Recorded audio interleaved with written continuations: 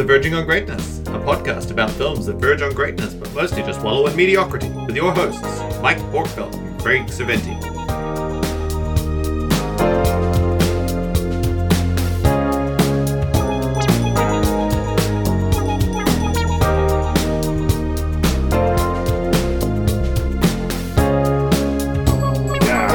Yes! Rah! It's Christmas! Woohoo! Merry Christmas, Craig. Happy holiday season, Mike. Thank you. Welcome to the Verging on Greatness Christmas special for 2020. It is the end of 2020. The year that would never end. It's yes. Well, we'll see. We'll see. Not long to go. I think it's going to happen somehow. If 2020 was a movie, would it be a thriller, a horror, one of those live action, found footage films? It would be comedy. It would be a clusterfuck. It would be a clusterfuck. Speaking of which, our movie. We've got a good one. That's a terrible joke, and that's not fair. This movie's not a clusterfuck. It's a great segue, though. I love it. That's Eyes Wide Shut. Seamless. Eyes Wide Shut is the movie we're doing today, which is not a clusterfuck. It's it's a pretty interesting movie, actually. It's certainly a bold Christmas pick. Yeah. We were on the lookout for just that, a bold Christmas movie to do, and this has been on our list since we started this podcast. I think this is one of the first films we put on the list. Yeah. I think if we go back and have a look at that document that we had that has the list of films that we want to do, or could potentially do, I think this is like right up at the top. This is in the top 5 picks. Yeah, it's pretty high up there. So this is a podcast where we pick a movie. Oh yeah, why don't we tell them what we do, Mike? Yeah, we're a podcast. A podcast where we pick a movie that is not quite there. It's pretty good. It hangs together pretty well, but you just walk out and you think, man, there was something a little bit off about that movie. Yeah, I can't quite think what it is. And we're less about the E.T. and more about the Mac and Me, if that's a reference that Mike gets. But yeah, I'm getting no. You haven't seen Mac and Me? We should put that on the list. That's an amazing movie. So we try and figure out what it is that's stopping this movie from being great, and then we just make a call at the end on how great is it? Is it verging on greatness, or is it wallowing in mediocrity? And tonight and today, this afternoon, this morning, we're going to be doing 1999's Stanley Kubrick's final film, Eyes Wide Shut. Yeah, so Craig, you've done a little bit of research on the making of this, or refresher research, because this doesn't require deep research. This was big news when this movie came out, but that's 20 years ago now. Remind us. Oh my god! What was the context this movie came out in? Well, it was 1999. It was a simpler time. All we were worried about was the Y2K bug and whether or not we were going to party like it was 1999. That's all we cared for in 99. I don't think the Gulf War version 2 had started yet. I think we had some presidential scandal in the US because Bill Clinton couldn't keep his hands off the interns, and we had the first film from Stanley Kubrick in over a decade. So he went from making Full Metal Jacket in '87, which is a classic, to nothing for 13 years pretty much, and then Eyes Wide Shut, starring Tom Cruise and Nicole Kidman, who at the time were still married and were probably the biggest stars in the world. Tom Cruise is still one of the biggest stars in the world, but not for his acting. He seemingly is willing to go to any lengths to make a movie, including learning to fly an F-18 jet. And Nicole Kidman is still probably one of the most beautiful women to have ever graced the face of the planet, and a very decent actress in her own right. Academy Award-winning actress in her own right. Yeah, but she's still... Stanley Kubrick. She's still getting good work. Yeah. Beyond an age where a lot of Hollywood women cease to get work. Yeah, she's still considered, like, she's still cast as that beautiful woman. I literally watched The Prom, which is a musical on Netflix last night, and it has Nicole Kidman cast as the aging showgirl, chorus line girl in that, and she is every bit that character. Yeah, in '99, she had was Moulin Rouge out in '99. I can't remember, or if that was early 2000s. But Nicole Kidman just goes from, she was definitely the prettiest woman in the world at the time, and watching this for the first time and since it came out in cinemas reminded me of just how gorgeous she is. And so even in this, she's playing a character who has been married for 9 years. So you need to assume that she's in her early 30s in this, and this is 20 years. This is 20 years ago. Yeah. So I think she's 50s now. I mean, gosh, I saw her in BMX Bandits in the early 80s, and she was gorgeous in that. She had a huge shock of red hair. But anyway, so this film was Stanley Kubrick's magnum opus. It famously went on to shoot for over 400 days. Tom and Nicole signed open-ended contracts, which meant there's a whole list of films that Tom didn't get involved in, which make for interesting, what if sort of scenarios, because he was still shooting this movie. And famously, it had hundreds of takes for simple things like walking across a room and opening a door. Right. And Stanley died 4 days after turning in his edit of this movie. So this film killed him. And the film that is released is, for the most part, Stanley's final edit, who famously had final edit on everything he did. So yeah, this is Stanley Kubrick's last movie. 2001, Stanley Kubrick. He made Eyes Wide Shut, which could be easily described as softcore porn. But Stanley Kubrick, everybody. I used to be a huge Stanley Kubrick fan. Yeah, yep. Used to be. Still am. I'm a huge Stanley Kubrick fan. Yep. Ditto that. Yeah. What was your first Stanley Kubrick movie? Which one did you see first? I think I started with Full Metal Jacket. Okay. Most likely. And I think it was the same, actually. Back to Clockwork Orange. Yep. From there. I think that's the same sequence. Might have been 2001, might have been the first. I think I'd heard of 2001 Clockwork Orange and Full Metal Jacket. Certainly Full Metal Jacket, the R. Lee Emery, the gunnery sergeant bits. I'd seen all of those dozens of times. But I think 2001. I think I recognized that something special was happening in 2001, and it was one of the first films I ever watched where I went back and rewatched it, and then I went and read the book, and then I did a whole bunch of reading about the making of the movie because there was something happening there I just didn't really understand. But yeah, I was definitely that annoying film buff who was constantly trying to make people watch Stanley Kubrick films, and then wondering why I was no longer getting invited to the parties. So. Yeah, I was pretty young when this movie came out, and I was certainly not equipped to conceive in any way of what some of the themes it was trying to convey about marriage and fidelity. Yeah. So that all went completely over my head. It's quite different watching this as an 18-year-old man working in a video store, and now 20 years later. In fact, I have been married for exactly the amount of time that Bill and Alice have been married, 9 years. 9 years? Have you been married 9 years? I have been married 9 years, and they have a daughter in this. I've got 2 kids myself. I've got 2 sons. So I'm. Did you steal those kids from the supermarket like a normal person? No, I made them all yourself. Manufactured, homegrown, as it were. Okay, cool.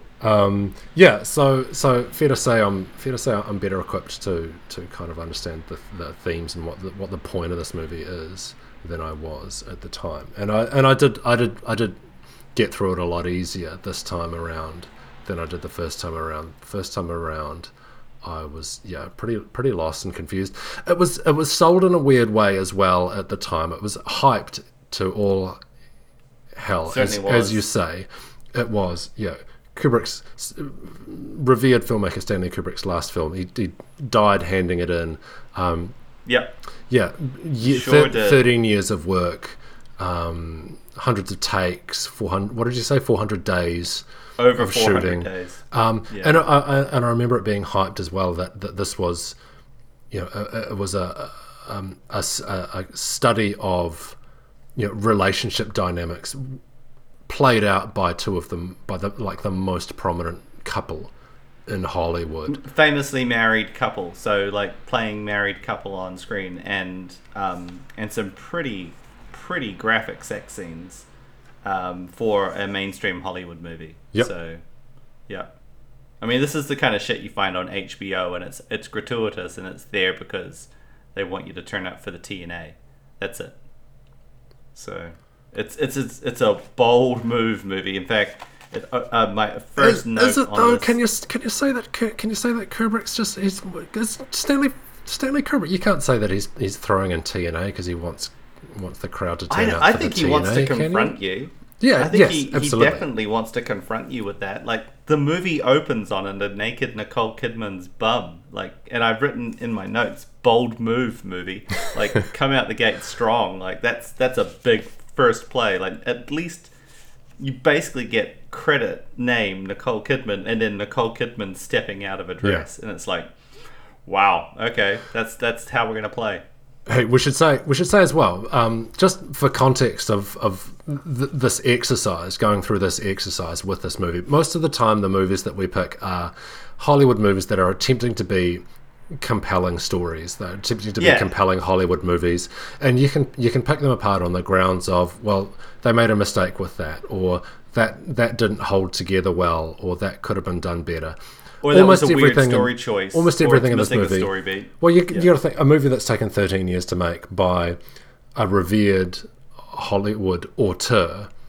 Everything in this movie appears the way it does because Stanley Kubrick wanted it to. Like that. There are no so there are no mistakes. There are no. I didn't know what I was doing. He is a master filmmaker. Yeah.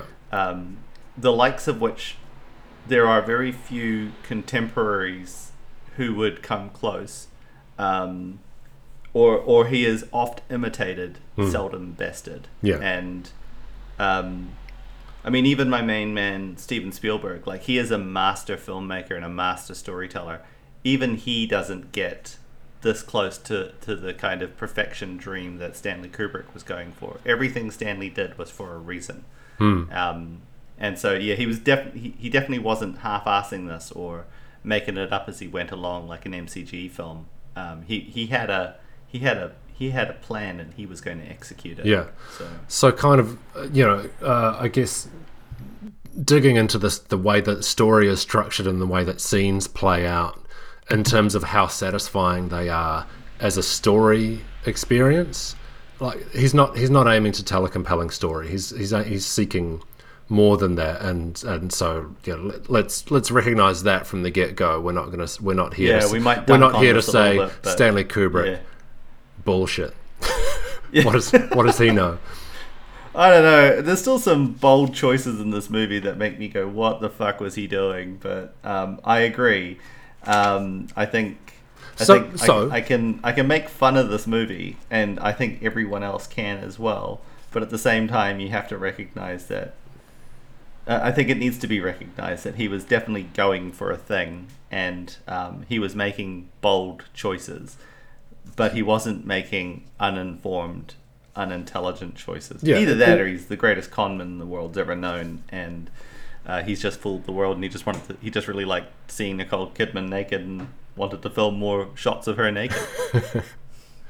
You got to think that he wants, and I think you're right. That word confronting. He wants to confront the viewer. He wants them to experience what Bill is experiencing because he is being confronted. And that's what's he's going on this journey of self-discovery. The sexy journey of self-discovery. Journey. So we should talk about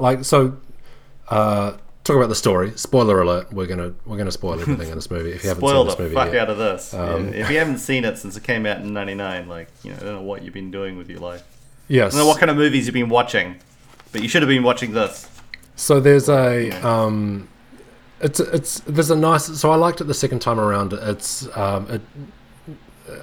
reminded me a lot of my favorite book, which is Catcher in the Rye, and in that it is a journey. Is that your favorite book? Yeah, a journey of self-discovery on the streets of New York. Kind of interesting encounters that this guy has. He's sent off on a downward spiral, and he has these encounters walking around the streets and then going into various clubs and hotels, and he has an encounter with a prostitute.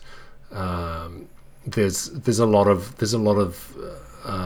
Similarity similarities between this and Catcher in the Rye. Yeah, which was more apparent to me this time around than it was.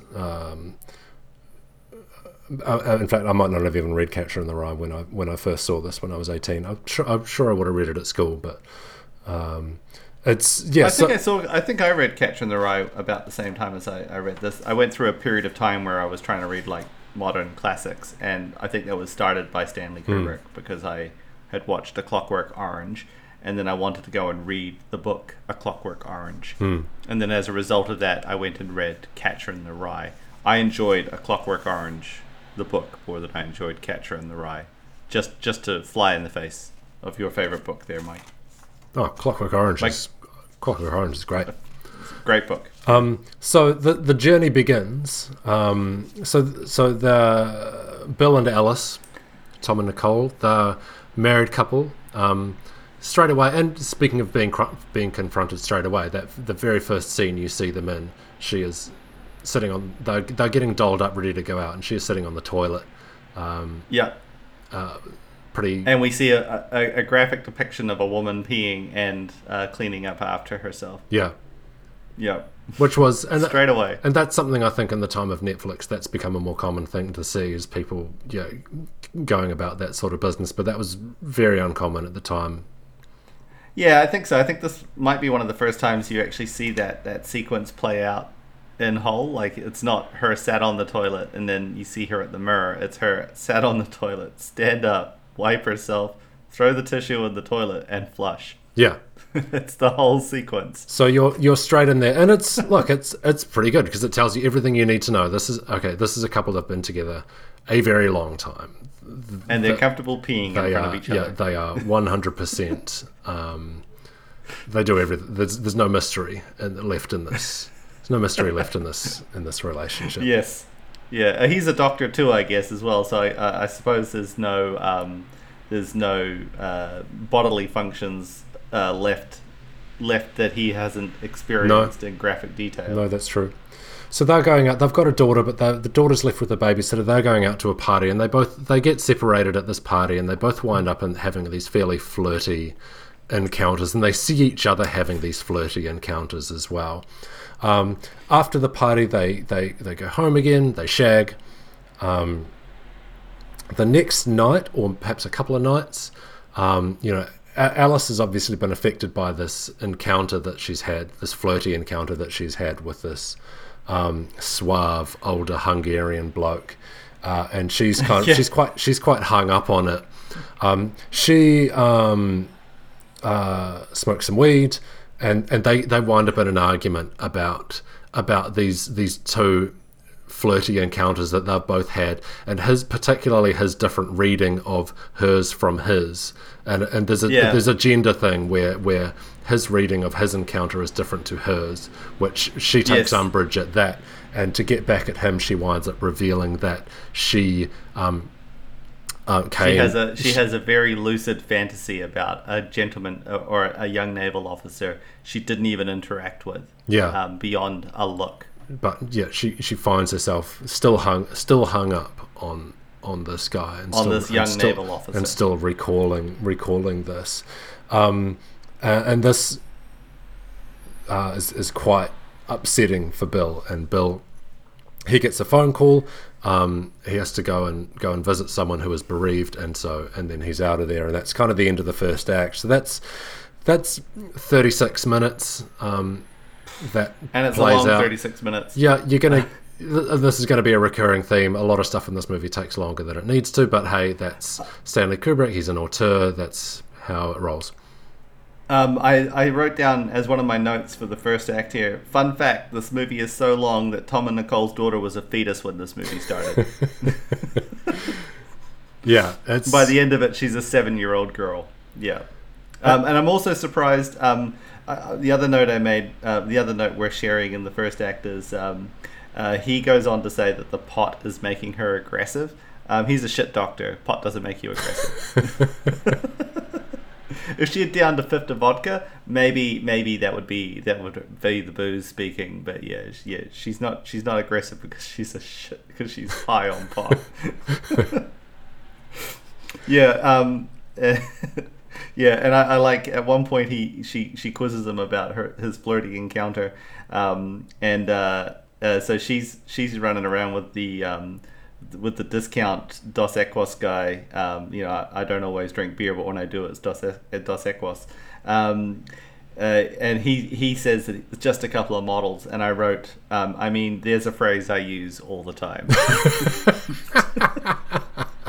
Just a couple of models. Who are you talking to, Craig? Just a couple of models. Yes. Yeah.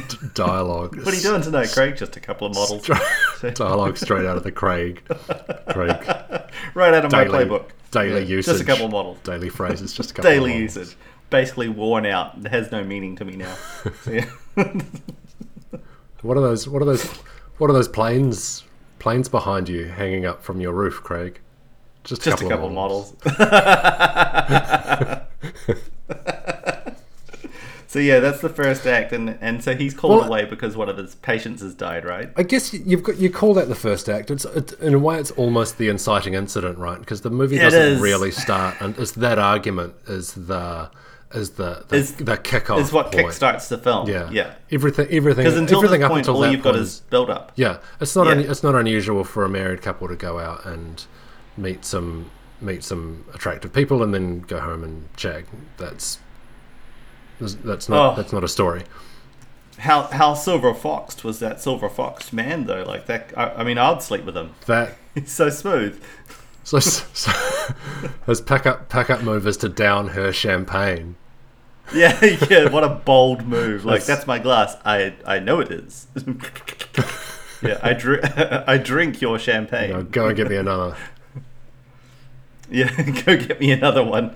Yeah. Funny that we were talking earlier. This is off air, and I'll mention it now. But Paul Thomas Anderson. Remind me to bring up Paul Thomas Anderson later. But yeah, carry on. Why don't I add it to my add it to your list? Paul Thomas Anderson. We're going to run over time on this.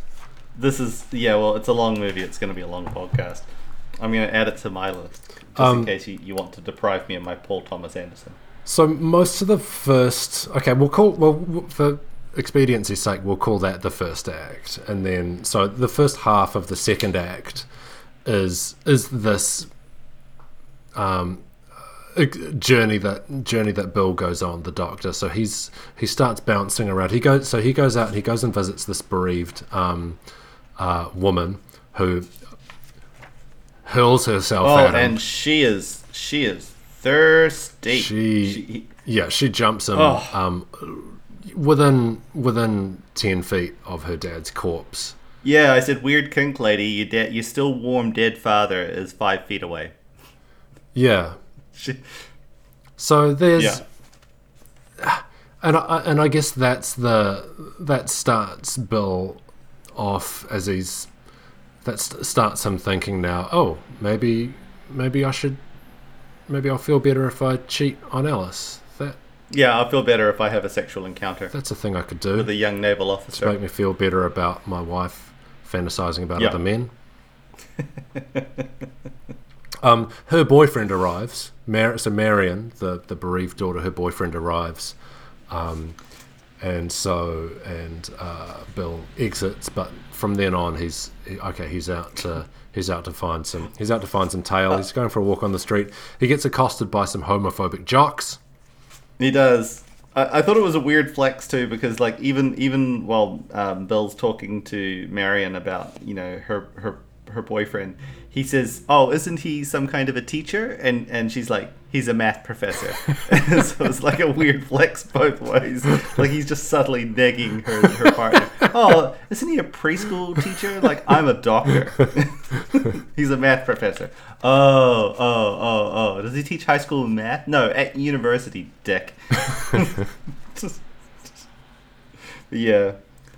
But yeah, then he meets some homophobic jocks, which I think is another weird flex by this movie as well. Like, I guess it's impossible to be alive today and not know that Tom Cruise is rather infamous for being accused of being gay. Like, that's one of the big Hollywood myths or scandals or theories is that Tom Cruise is secretly gay. And so you've got this Stanley Kubrick flexing on Tom Cruise in a way that I don't know if it was accidental or deliberate, but I guess that's how do you separate the art from the artist, I suppose. But yeah, has a full on, very difficult to watch scene where 6 guys call Tom gay for a good 3 minutes of screen time.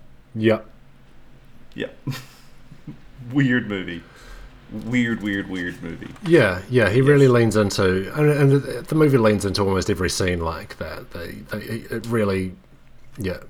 Why do in 30 seconds what you could do in 3 minutes? Yeah, exactly. So after that, he's on the street corner and he meets a prostitute. He's approached by a prostitute. Mm-hmm. Goes inside with her. And to her just flat, as her apartment, as they're about to get down to business, so they arrange a deal, a price, and terms, a transaction, a transaction. But just as he's getting into business, he gets a phone call, and it's Alice, and he gets cold feet, pays her money, and steps out.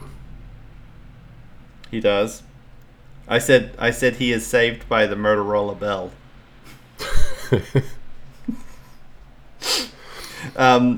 What do you think? What do you think about that scene? Because he's not seeking it out, but he's not having a crisis either. She's not tempting him particularly. She's not having to draw him in. He's not reluctant, but he's not diving into it either.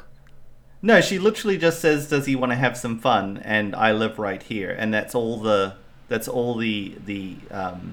opportunity he needs. Yeah, like he clearly wants to go and get up to no good, and he clearly feels like he wants revenge for his wife's fictitious fantasy where she hasn't done anything to be ashamed of except confess that she had a fantasy about a naval officer.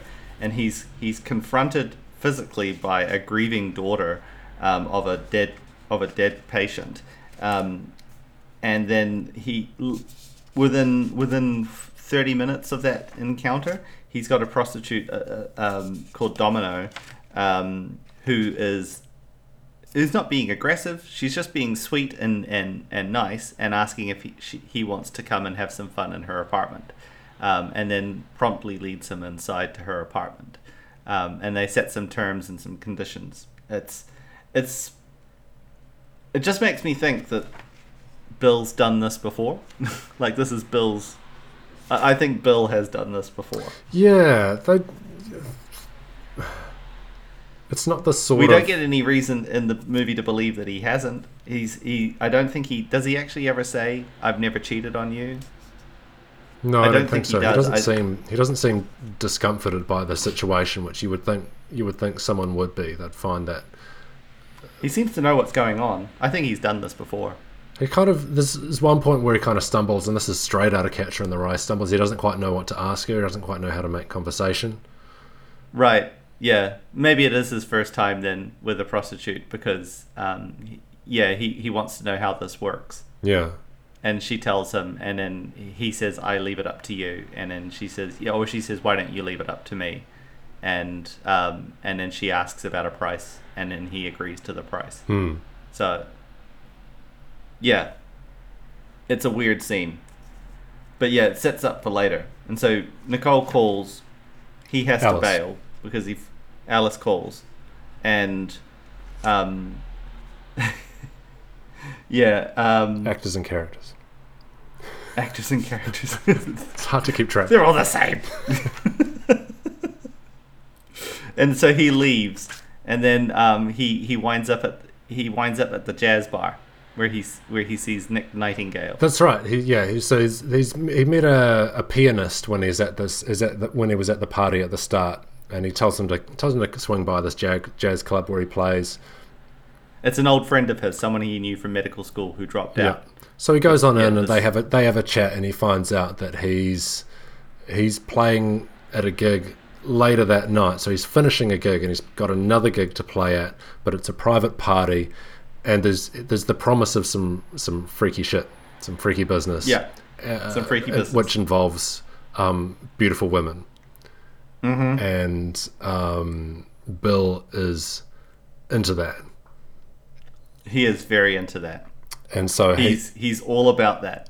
So he gets this password, and he convinces Nick to tell him the deets, tell him the address, and then he has to he has to get a costume, and it's already like 1 a.m, and somehow he has to get a costume and a mask to go to this party. So he's off to this costume rental. By this point, so this is about an hour in, so 61 minutes. It sure is. He shows up at the costume rental place, and then so he spends, it's 8 minutes from there until he's in the taxi to the party. 8 minutes where he spends renting a costume, and there's a fairly weird encounter. I mean, they're all fairly weird encounters, right? Where in this film, yes, there is no normal interactions with anybody in this movie. The costume guy who runs the costume shop, while he is sorting out Bill with his costume, he hears a noise, and he goes into another room, and he finds his daughter semi-naked with a couple of dudes, two Japanese men, two guys, also semi-naked, older men. She's in makeup and wigs. She's about, I don't know how old is. It's Lily Sobieski. How old is she? I think she was in her late teens 15? Or early 20s when this movie. Yeah, but she looks young. Yeah, she looks like she's playing about 15, I'd say. 15, 16, yeah, at the most. Yeah, which is a bit of a throwback to Lolita, I suppose. But and there's a Lolita kind of taxi driver feel to that. Yeah, because she's not wearing like lingerie. She's wearing underwear. Yeah, which is plain underwear, but she is wearing makeup. She is dolled up, literally dolled up. She looks like a doll. Yeah. So that another weird encounter, and we throw back to all of these encounters later on, in a way that I don't know if I kind of understood what was going on the first time I watched this movie, but I actually kind of like the way these scenes all hang together. It certainly slows the pace down to a crawl, but really does. They're all engaging in their own way. I mean, so much of this movie is just like, as you said earlier, it's like odd encounter after odd encounter. That whole scene with, I mean, the bit where the daughter comes back to pay itself off a little bit later, but that whole scene is over 8 minutes long. There's a weird interaction where we find out that Tom Cruise was there to talk to an old patient of his who has moved, and Tom doesn't realize. And now Milich, the guy who runs the place, I forget the actor's name, but he has taken over the job of the costume hire, and he agrees to a price. So Tom Cruise buys his time and effort to let him in and to rent him a costume. All of that goes on. There's so much detail there that never comes back. You don't need to know, and all of it could be gone. And this is this movie to a T, though. Like, it's long, it's deliberate, it's teasing something out you feel like you know these people at the end of it, but at the same time, none of it matters. At this point, he's just bailed on Domino. Yes. He's just bailed on Domino and gone to a jazz club. If he just wants to get laid, he knows Surely where New York has strip clubs or other prostitutes. Like, if that's all he wants to do, he's going to a great deal of effort, like to go from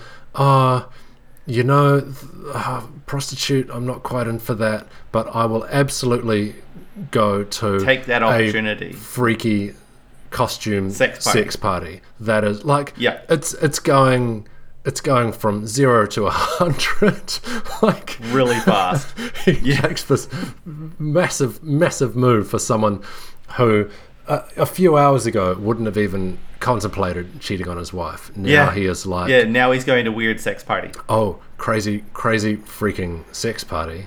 I am in. And I guess that's, you can say that, okay, he's resisted the temptation of the simple gratification, but now he's got a chance to have a truly extraordinary experience, and that's what draws him a little bit further. But it's pretty hard, and he goes to a lot of trouble, and that's the thing. We observe all the trouble. He doesn't just show up at the party with a costume and then tell us about the trouble. He shows us the trouble. Let you kind of infer. Wow, he went to a lot of trouble to go and get that costume. How many costume places are open at 1 a.m. in New York City? None. No, we see it all. Yeah. And so the next 20 minutes or so, the party goes for about 22 minutes, 68 to 90. Is just this sequence at the party, and it's the most memorable part of the movie for the gratuitousness of it. I mean, yes. it's the gosh, it must have taken them an absolute eternity to film. It is so complex. I hope they didn't film it in winter. It would have been cold. Yeah, a lot of cold ladies. All the men rugged, a lot of cold naked ladies. Men all rugged up nice and warm. You get a few men. You get a few naked dudes, but towards the end. It's mostly women. It's the women. Female flesh on display. Yeah. Yeah. So he uses the password. He gets into the party. There's a few looks at him. So everybody's wearing masks, but he's observed. And as the party goes on, it becomes more obvious that he has been found out that he doesn't belong. Yeah. And eventually, one of the ladies, as the sex is kicking off, one of the ladies takes him aside and says to him, "You need to leave. You don't belong here. You don't belong. You're in danger." She's taken away, and he doesn't take that advice. And you get a bit of a sequence where he's walking through and observing this, observing the activity, the weird sex party. Yeah. And then I made a note at this point, and I said the note was so the caveat is they've got Nick Nightingale, the gentleman that we met at the original party at Ziegler's house, and the guy at the jazz bar, and he's playing atmospheric music at this weird sex party, and I wrote down, surely a Vangelis CD achieves the same effect. Just you want some weird synthesizer music at your party, just Vangelis CD, hit random and go. That was a thing in 1999. Recorded music was around. Recorded music was definitely around. So yeah. How rich are you that you have to have live music played? So he gets it. He's about to get a chance to participate. He's invited to actually participate in the orgy, and but he is taken aside. And by a mysterious woman, and he's taken away, and then he is discovered. It is revealed that he's back down in the area where the ceremony took place, and now there is a kind of an accusation, a trial, in a sense. They ask him for the other password, the house password. He doesn't know that. He has to take off his mask, and then the lady who was warning him offers herself as a sacrifice in his place to make up for his indiscretion, for his error. That's right. And that's accepted, and she's taken away, and he leaves. That's about. And he leaves. That's about. He's ejected from the party. He's ejected, yeah. So that's about 90 minutes. About 90 minutes through the movie. So you're about halfway at that point. And he's home again. He's home again. He gets home with his costume. He has another encounter with Alice. It doesn't go any better than the first. No. She's been she's asleep. She's been having a dream. She's laughing in her sleep. He wakes her up and she tells him about the dream. And the dream, I mean, these two scenes are almost interchangeable. These two Alice scenes. It reinforces the effect of her first revelation to him. Yeah, we keep having graphic flashbacks as well of her reliving the fantasy. So I think back at about the 1 hour and 9 minute mark, we had one, and I wrote down Nicola's nude for at least half of the time that she is on screen, because she is basically the every time we see her at this point, it's another flashback that Bill is having upon the story that Nicole, forget the character's name, Alice, she's told him. So and I presumably Bill keeps having these graphic flashbacks where he's imagining the imaginary sex between Alice and the young naval officer. But yeah, at this point, Nicole, he comes home to find her laughing, thinks she's having a nightmare, and wakes her up, and then gets her to confess the weird kinky dream that she was having. A lot of kinky dreams in this. Yeah. And so now, not only has she had a fantasy about a naval officer, she's had a dream about a naval officer. A naval officer. At no point has she actually cheated on done Bill. anything. No, that we know of. She's had a fantasy and she's had a dream. Dream, for some reason, comes across worse than the fantasy. I mean, the fantasy you're at least conscious for. There's not much. Yeah, but dreams happen to you. You having a fantasy is you imagining it and then inventing the storyline and coming up with the narrative on the movie screen in your head. You're not a dream happens to you. You're not culpable for a dream, but somehow the dream is the raising of the stakes. It almost feels like they should have been the other way around. Almost, yeah.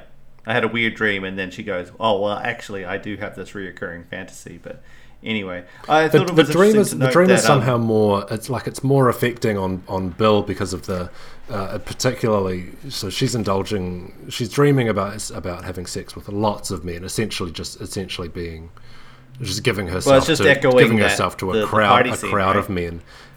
She describes laughing at Bill while she is doing this. Yeah, while she is doing it. It's kind of echoing the party scene that he's just been to, right? So he's now imagining her as one of the masked women at that party, being taken by all those men.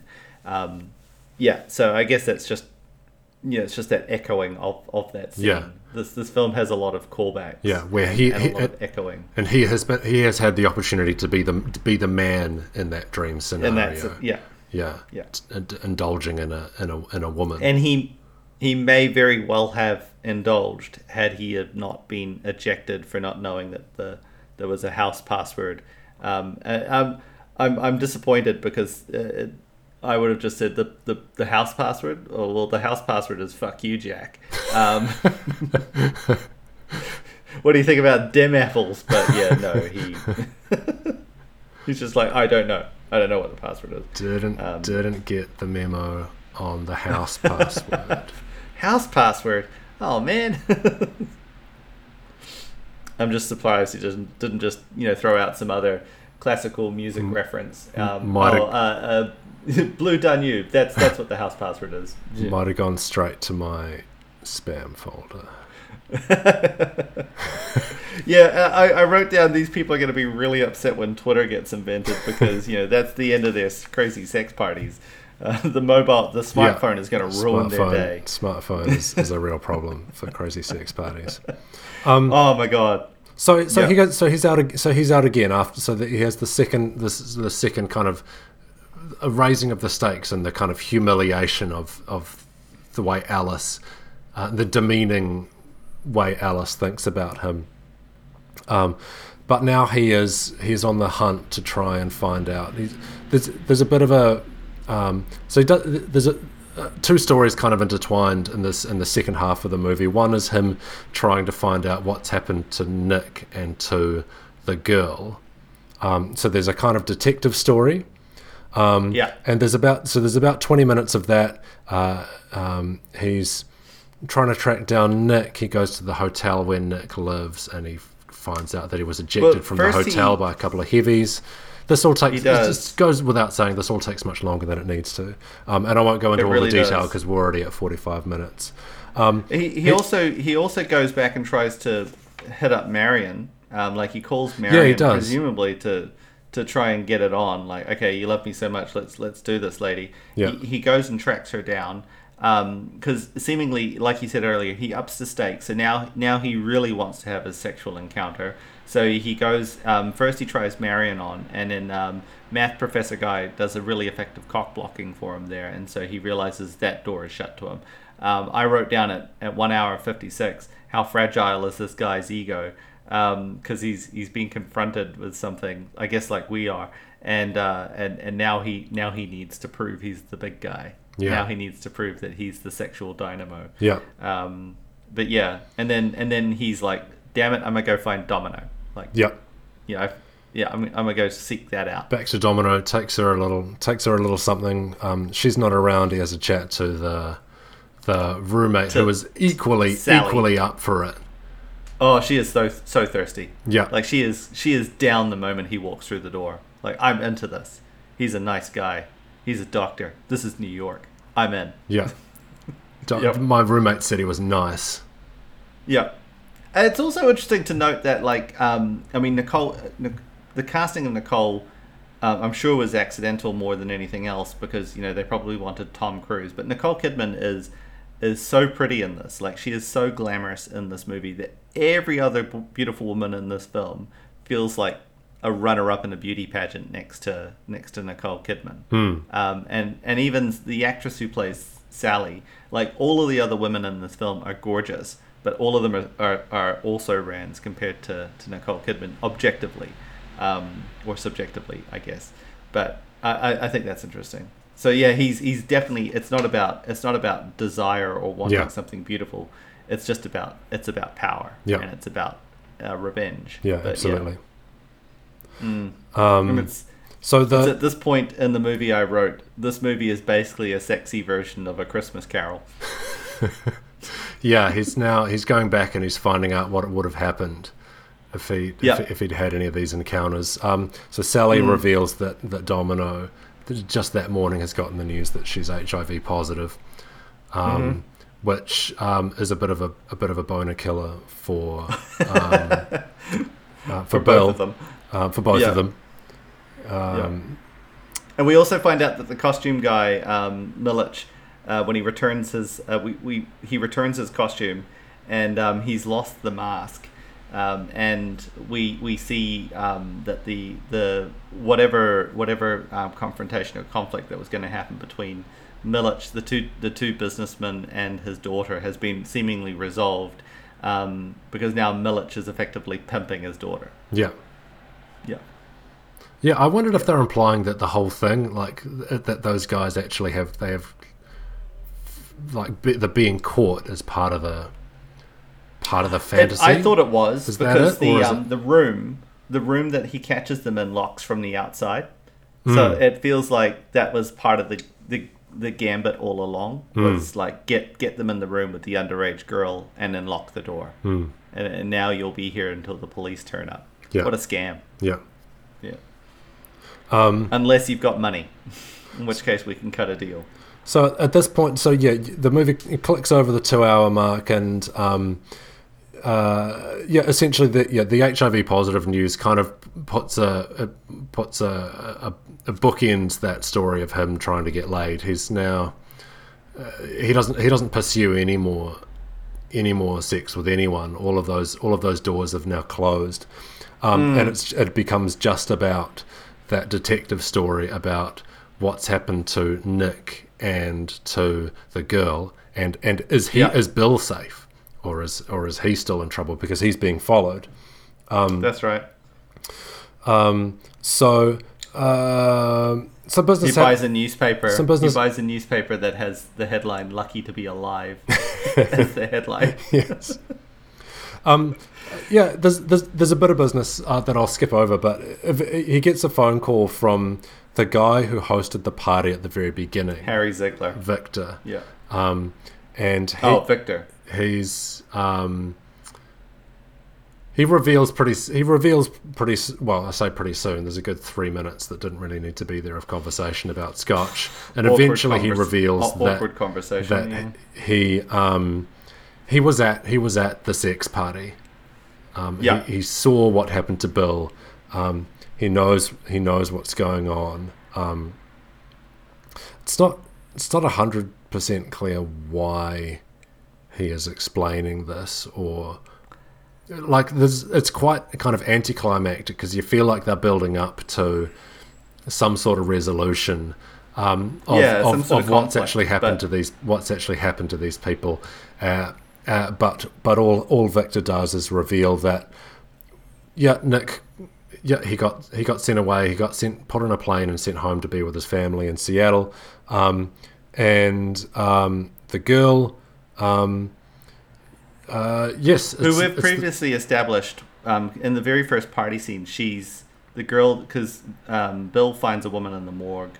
He establishes that that's the woman he meets in the very first scene. We didn't mention at the top of the hour, but Bill is brought up to Harry's room. Bathroom to find a very naked woman seemingly suffering some kind of an overdose, and then it is established later that the woman at the morgue is the same woman that Bill has met earlier in the film, and she's masked, so you can really only go on her naked form to guide you, but it's the same woman at the party, so it's this mysterious woman who doesn't have her own speaking voice because they dub her out with Cate Blanchett. Is that Cate cameo Blanchett? Appearance? But yeah, Cate Blanchett cameo. She does the voice for the mysterious woman. Right. So I don't even think in 1999 she was Cate Blanchett. I think she was just like someone with a nice speaking voice. So she did. We established that she played Galadriel. Oh, that would have been about 99. Yeah, I guess. That. Yeah. Yeah, quite right. Yeah, and she would have been in Elizabeth about the same time or 2 years earlier. So yeah, or earlier that year. So I think this was Cate Blanchett's breakout year. So and she would have been in The Talented Mr. Ripley about this time. So it was a year.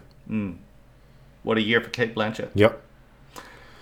And so then Harry basically says, she was a drug addict and she overdosed. That's what drug addicts do. Yep. And you should stop looking because there's some very powerful people at that kinky sex party and they don't want you knowing that they're at kinky sex parties because sex is kinky, But he knows who they all are. Yeah.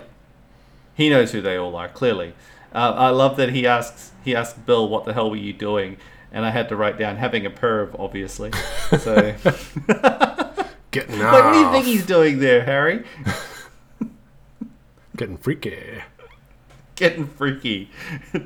Getting my freak on. Yeah. So that all takes place. That takes about 15 minutes. That scene, and then sure does. Bill's home again. The mask is on the bed. And Alice is asleep next to the mask. Bill breaks down crying and says he will tell her everything. Yeah. He wakes her up and says, "I'll tell you everything." And then the next thing we know, they it's the next morning. Walking around the toy store. It's the next morning. They've been talking. She's been crying. Well, before the toy store. it's the only, I think the only scene in the movie where you don't see her in tremendous makeup. The only scene where she looks rough, semi-normal. Yeah. Rough. But they need Nicole Kidman on her roughest day is still better than both you and I combined on our best. They do the reality of having a child kicks in. They have promised to take their daughter Christmas shopping, and so they do that. There's a kind of resolution as they're walking around Christmas shopping, observing their daughter, kind of admiring all these toys. There's a bit of a Barbie product placement. Sure is. I'm sure Mattel were super enthusiastic about their toy being featured in this movie. Here's a movie with a whole bunch of naked women that are being paraded around as objects and scenery. Oh, and here's the association to Barbie. Oh yes, love it. Nicole, I'm doing it now. Alice says she feels grateful to have survived their adventures, real or in dream, and that she is awake. It's also now. Important to note she hasn't done anything yet. No, she hasn't acted on any of these fantasies. She hasn't gone out and sought extramarital affair. No, she's done nothing. All she's done is confessed to having a fantasy and to having a sexy dream. Yeah, that's it. He's a dick. She's reluctant to commit to being together forever. She finds that frightening, but there's a resolution, as a happy ending to a degree. Happy ending. Where you sense that he's moved beyond this crisis. Again, there's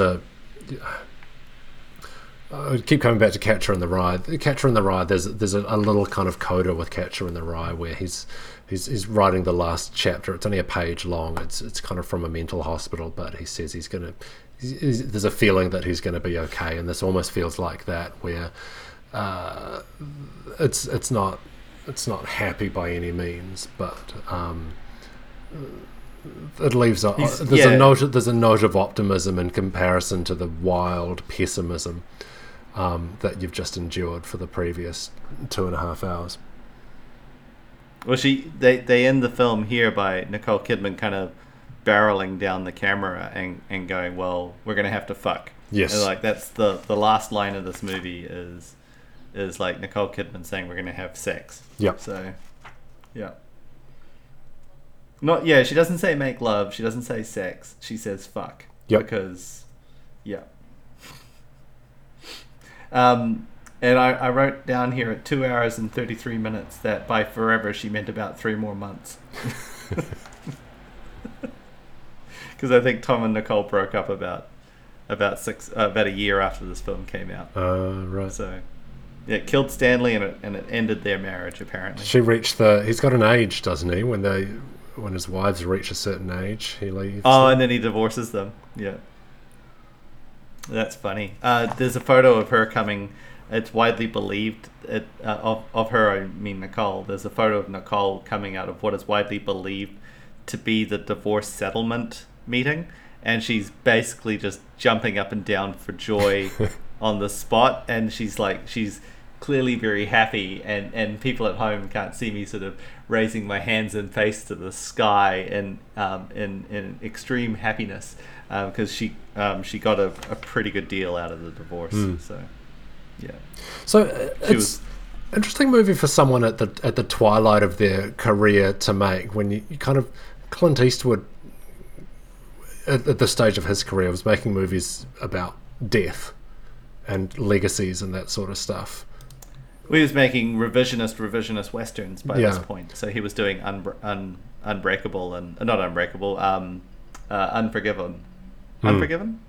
Yeah, Unforgiven. It is an interesting movie for Stanley to be making. Yeah, a kind of crisis of sexual, not sexual confidence. In fact, that's one thing they never do in this. There's no kind of failure to get it up moment. No, it's not like he's on Viagra or anything. Yeah, like that's not the problem.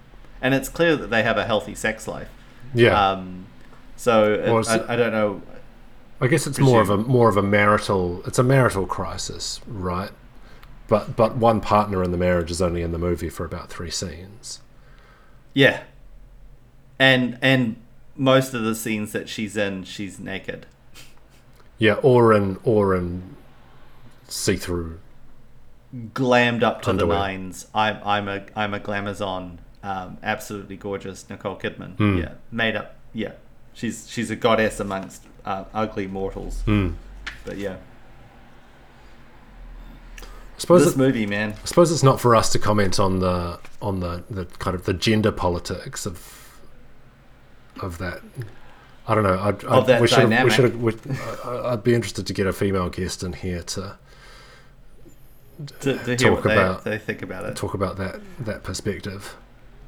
I think from, I think by modern standards, this is a hard film because it is all about the male gaze. All of the women we see. There's a lot of naked women in this movie, and very few naked men.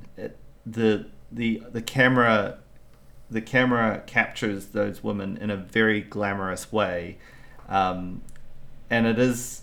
We talked about this off air, but we're talking about whether it was gratuitous, and it's not gratuitous in the same way that, say, like an American Pie film is gratuitous, where it's nudity for the sake of nudity, but it is definitely very confronting, and that we've used that word plenty by this point, but it seemingly is designed to confront the audience or designed to be challenging for the audience. And as we said earlier, Stanley never did anything without a reason. He wanted to elicit some reaction. This is the guy who made Lolita, a book that was widely considered to be unfilmable, and he filmed it and made it art house somehow. And that's a challenging film now. It's perhaps even more challenging now than it was when it came out. Clockwork Orange has multiple scenes of rape. Yep, gratuitous. But again, it's not gratuitous. It has a very distinct purpose. And it doesn't glamorize the rape. At no point does it make the rape sexy. It's meant to be confronting and challenging. It's meant to make you feel uneasy. And this is the same. But yeah, I can't, and thankfully can't, comment on how I feel about this as a woman, because I can't imagine I'd feel particularly good about it. I don't know. I just think it's Alice's character. We've talked about the fact that she generates this huge crisis and this crisis of her marriage, crisis for her child, from having a dream and having a fantasy about having an affair. Maybe in the hands of a lesser director, it would have just been. You could have just. She does still come out of this with agency. Like, she is never not in control of her destiny. She definitely comes out of this, and this is what I'm going to do, and this is the thing that I've got, and here's the fantasy I've had, and this is what I was going to do. There's a certain scorn and emasculating way that she describes the fantasy to him. She does. She's doing it. She's describing it to him to hurt him. Yeah, she's doing it. She's doing it with malice. Yeah. A little bit. Yeah, because I don't know. And she gets pretty close with Mr. Hungarian dude as well. She does. It's only because she's had a couple of glasses of champers, but she seems into it. And at the same time, Tom gets pretty close with the models as well until he's saved by Harry Ziegler's ODing friend. That's true. She breaks off with the Hungarian, where he is stopped Yeah. by the doorman to go and help his friend. Yeah. So yeah, and then Tom actually says Bill says to the characters, to the models, that to be continued or something to that effect. And so like I think Tom's done that before. I think Tom has had extramarital affairs, and Nicole is the virtuous one. But I mean, she's a strong character. At no point is the story happening to her. She is the protagonist in her own story. Although the camera gaze on her is very male driven. Like it is definitely the male gaze that is looking at her. Gosh, even her going to the bathroom is shot as a sexy scene. Like she is dolled up as a supermodel would be. She's the only one you see spending any time with the daughter. I think Bill has one interaction with the daughter to tell her she's doing well with her homework, and comes in and kisses her on the head. Yeah, that's his only. That's the only interaction you see them have, where Alice is seen in almost all of the cutaways that you have while Bill is on his adventure. You cut away to Alice from time to time to see what she's up to, and she's often looking after the daughter. Yeah, that's all she does. Is she sits around the house. She had a job at an art gallery, but it went bust, so she doesn't have a job. So what about Bill's character? Oh, Tom is a dick. Like Bill is an absolute asshole. I think he's fairly irredeemable, isn't he? You're not really given any reason to like him other than that he is handsome and rich. He's handsome and rich, and he's a doctor. He's apart from being a doctor and doing his job, looking after sick people. I don't know if he does anything especially kind. Okay, he pays Domino even though he doesn't bang her. He makes a house call to visit his sick patient who's died painlessly in his sleep. And he goes and helps Harry Ziegler and his ODing friend out, and that's about it. But he doesn't have a save the cat moment. At no point do you feel like he's a good person. He's not kind of. He doesn't display a lot of charm. He's not funny. He's just kind of. He's humorless. handsome and dull. Humorless, yeah, exactly. Yeah, that's right. Yeah, he's humorless. He's quite. He's staccato. He's quite neutral. Yeah. Yeah, in fact, the performance is, it's always on edge. There's always an element of like, this is strained, and I suspect that might be the shooting style of Stanley Kubrick that does this to actors, but. Yeah, there's almost a Christian Bale in American Psycho kind of vibe tone to the performance. He's like he's there's nothing there. Yeah, I think that Christian. Also, I wonder if like Tom. I think Tom is the wrong actor for this film as well. Yeah. I like Tom Cruise a lot, and he is a weird and wacky guy. He's got some weird religious beliefs, and he's just odd. And I'm sure the very little I've actually read about Tom or heard about Tom in his films from this era, he was an odd guy. But he's a compelling action star, and he's a compelling actor. I think someone like a Christian Bale in this role works better. Yeah. I think I know that Stanley Kubrick specifically went out to try and get a married actor couple because he wanted them to be intimate and to appear intimate in this film, and he felt the only way he was going to get that was from a married couple. But I think Tom is the wrong actor for this film. I think someone like a Christian Bale would have worked a lot better. Tom is too affable. He is too nice. And I think this film needs a harder edged actor.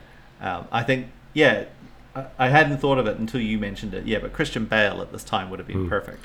I had Javier Bardem in my head for some reason. Oh, yes. Someone with a bit more mystique. Yes. Tom Cruise, I can see he's that. got just all American, big smile, big teeth. Yep, big teeth, big smile, all 5'7" of them. Yeah, Yeah. where I wondered if someone with a bit more range, and then some of those. I think they went with him because he was good looking, right? Yeah. Like I think that's why they cast him. Well, he's But- meant to have that, and that in turn makes it. I mean, I've said this about other movies we've watched before, where it is kind of sometimes it's hard to empathize with the handsome, wealthy protagonist of this with film. this mansion of an apartment. Oh my God. What is it? Central Park West. Yeah, they describe it as Central Park West. Yeah. Wife with supermodel good looks. Oh my God. And she thought about cheating on you one time. Oh, Yeah, with a naval I wanna, officer. I want to Yeah. watch you Oh, have a no. crisis How about terrible. that for 2 hours. Oh, I feel like that's I the feel biggest for thing in you. his life is that his wife's had told him about a fantasy she's had. Hello, Tom. She's human. Jesus. Okay, cool. Tell me about your fantasy. Do you need me to dress up in an officer in a naval officer's uniform? Yeah. I know a really Yeah. really sweet costume guy. He's open at all hours.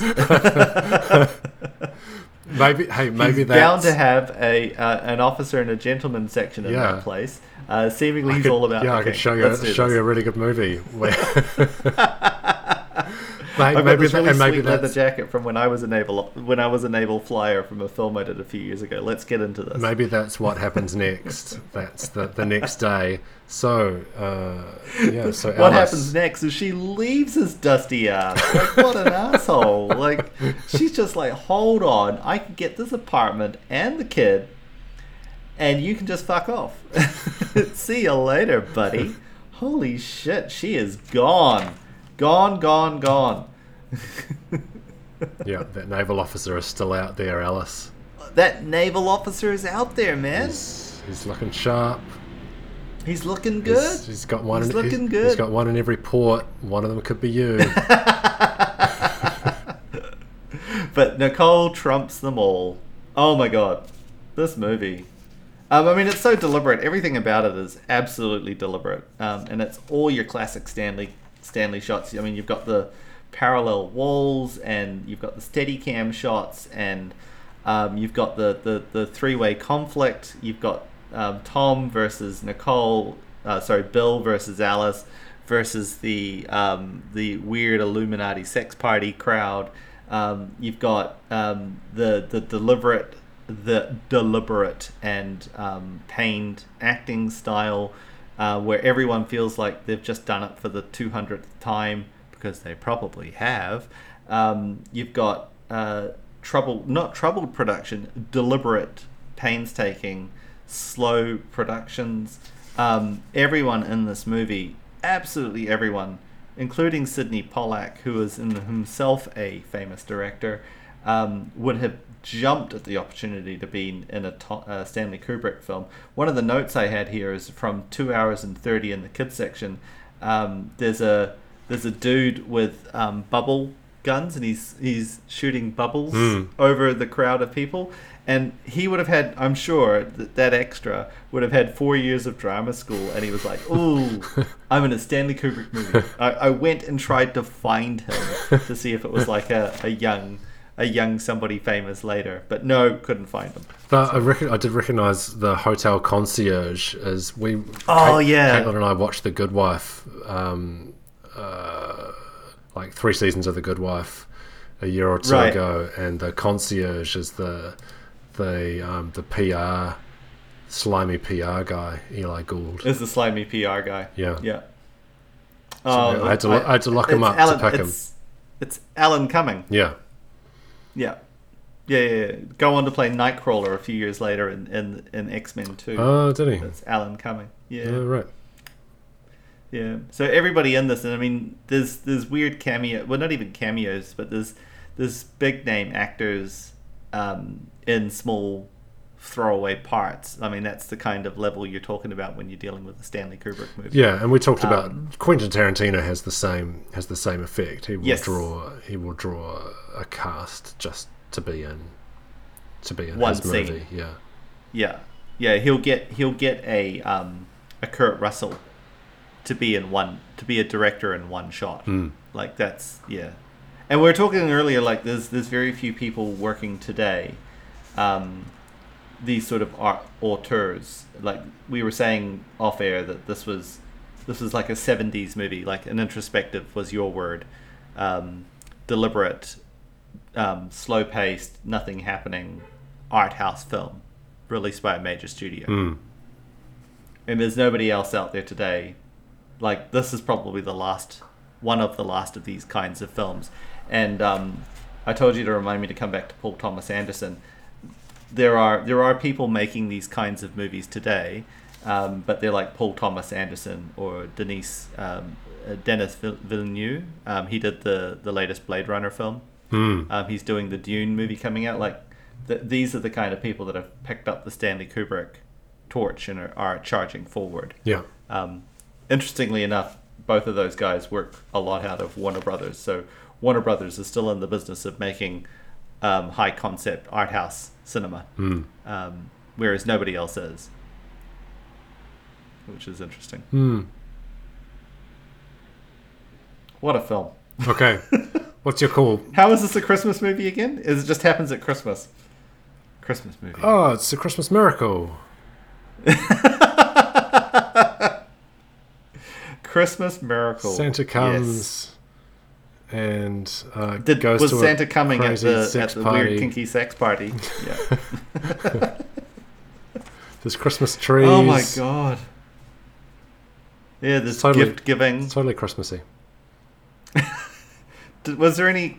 I thought one of the other things that was funny out of this is like Chris Isaac, Baby Did a Bad Thing, that re-entered the charts because of this film.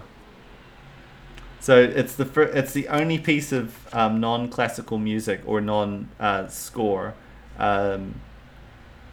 non-classical music or film score music in this film is pretty much Chris Isaac singing "Baby Did a Bad Thing," and that plays over the sex scene or after the party when Tom and Nicole are getting it on, in the very what's the word? Narcissistic sex scene where they're both looking at each other in the mirror, looking at themselves in the mirror. Voyeuristic. And Chris Isaac's single re-entered the charts because of this film. Baby Did a Bad Thing. Okay. Great song. Good to know. Yeah. Good song. So what's he call? Is this verging on greatness? It's almost too big. It's almost too big not to be, right? It's the fact that we've spent, how long have we spent now talking about this? An hour and 17, and I could probably talk for another 45 minutes about the nuance of this film, and complain and praise. I think it's greatness. It's certainly flawed, but it's intentionally flawed. It's not accidental. There's nothing accidental about this movie. Everything is exactly what it was meant to be. It's hard to watch, but that doesn't mean it's not great. It's very hard to watch. You said you had to watch it in 2 parts. Yeah, that's just because of the length and filling it in around my weekend. It's not because I kind of had to take a break from it and take a breath and watch something light. I sat down to watch this on Friday night, and when I saw the runtime in the Seek bar, I was like, ugh. Damn near 3 hours of this. Good God. All right. Okay, we should wrap this up. We've talked for long enough. Happy holidays, y'all. Yeah, have a subscribe. Merry Christmas, everybody. We'd love to hear from you about movies we should do in the new year. I think we've got one of someone's requested it again. I think someone really, really wants to do a sequel to a film we've already done. Yes, yep. We're going to make that one happen next, I think. Okay, fine. Okay, well, Thanks, Craig. Happy holidays, Mike. Yeah, you have a happy holiday yourself. Oh, thank you, mate. Thank you. I think I'll move house. Very good. Excellent. All right. So that sounds relaxing. Oh, yeah. That's how I like to spend my holidays. Stressed out. Yeah. All right. Bye, everyone. Very good. All right. Bye. Bye, y'all.